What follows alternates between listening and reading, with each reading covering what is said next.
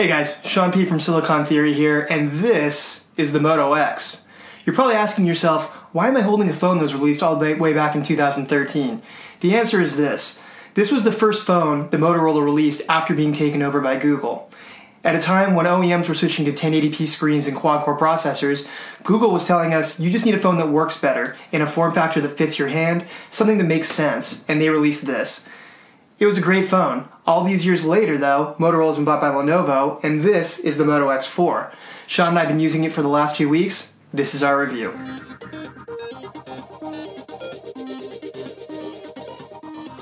Alright guys, let's talk hardware. First, we have a 5.2-inch 1080p LCD screen.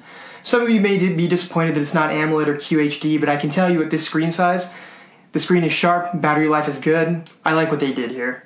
The phone itself is powered by the Snapdragon 630, which is an octa-core A53 CPU.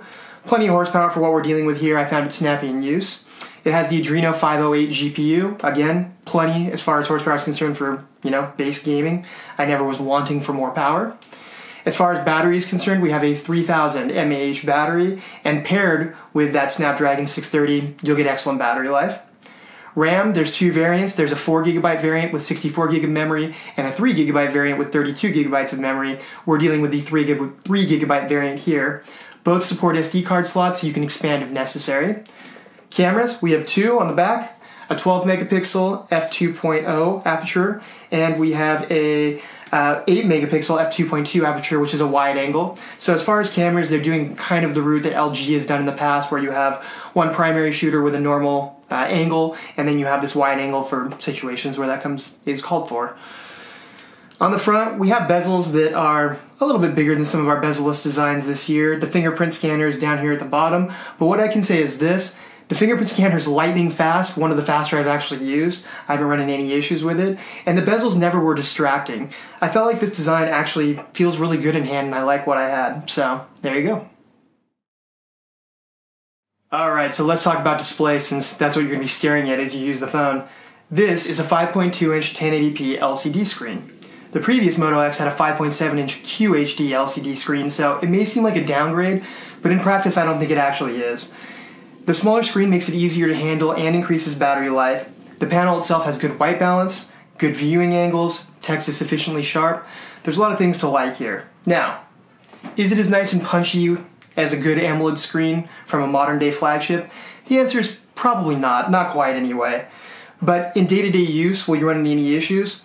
No. This is a really nice panel, and as far as mid-range phones go, one of the better ones that I've used. Alright guys, so let's talk performance. As discussed earlier, the Moto X4 is powered by the Snapdragon 630 system on chip, which is one we have some experience with and have seen before. So how is performance? I found it to be excellent.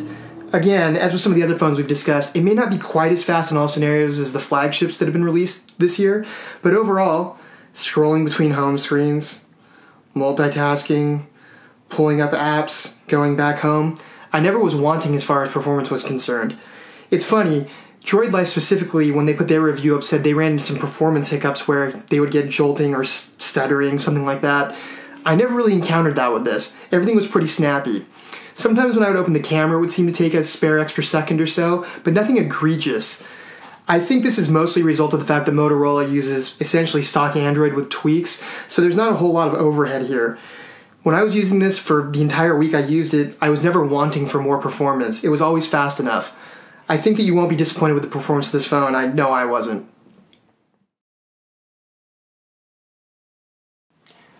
Alright, so let's talk battery life, because that may be the most important thing to a lot of you. The last Moto X, the 2015 edition, had a 3000 mAh battery and had a reputation for being pretty poor on battery life. Luckily, I'm here to tell you things have improved considerably with the X4.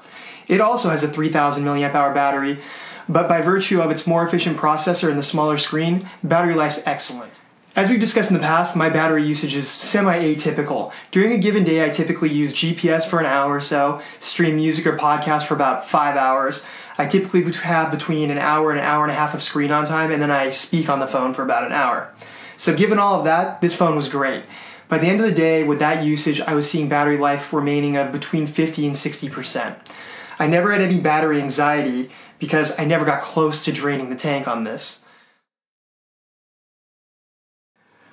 Alright guys, so let's talk cameras. The Moto X4 has two of them. A 12 megapixel primary shooter with an f2.0 aperture and an 8 megapixel wide angle shooter with an f2.2 aperture. How are the cameras? Well, in good light the answer is pretty damn good. When I was taking pictures side by side with my Note 8, the quality was similar. Images were crisp, exposure was good, it was a little slower to take photos but not much. You could feel confident taking photos of this in the daylight.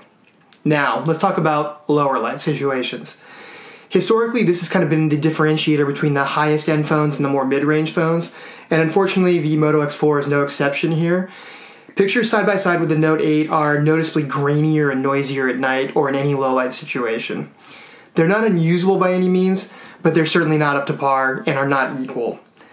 Now, again, compared to flagships of say 2 years ago, they're probably pretty equivalent, so it's not bad, it's just not up to snuff with the newest, best flagships. If you take a lot of low light photos, that could be a big deal to you. If not, you can have confidence in the photos this picture takes while you're out and about. It's a good camera. And now, here's Sean Spring with some sample photos and his thoughts on them. As Sean P. mentioned, these sample photos are fine, as are any taken in good to average lighting conditions. Details are sharp, and colors are accurate, if not overly vibrant. The wide-angle lens can add some fun and creativity to your shots, but there is still a bit of a fisheye effect at the extreme outer edges. But this isn't a deal breaker, though. The autofocus can be a bit spotty in certain situations, though, and low-light shots are mostly hit or miss. But you do have some fun built-in selfie filters at least.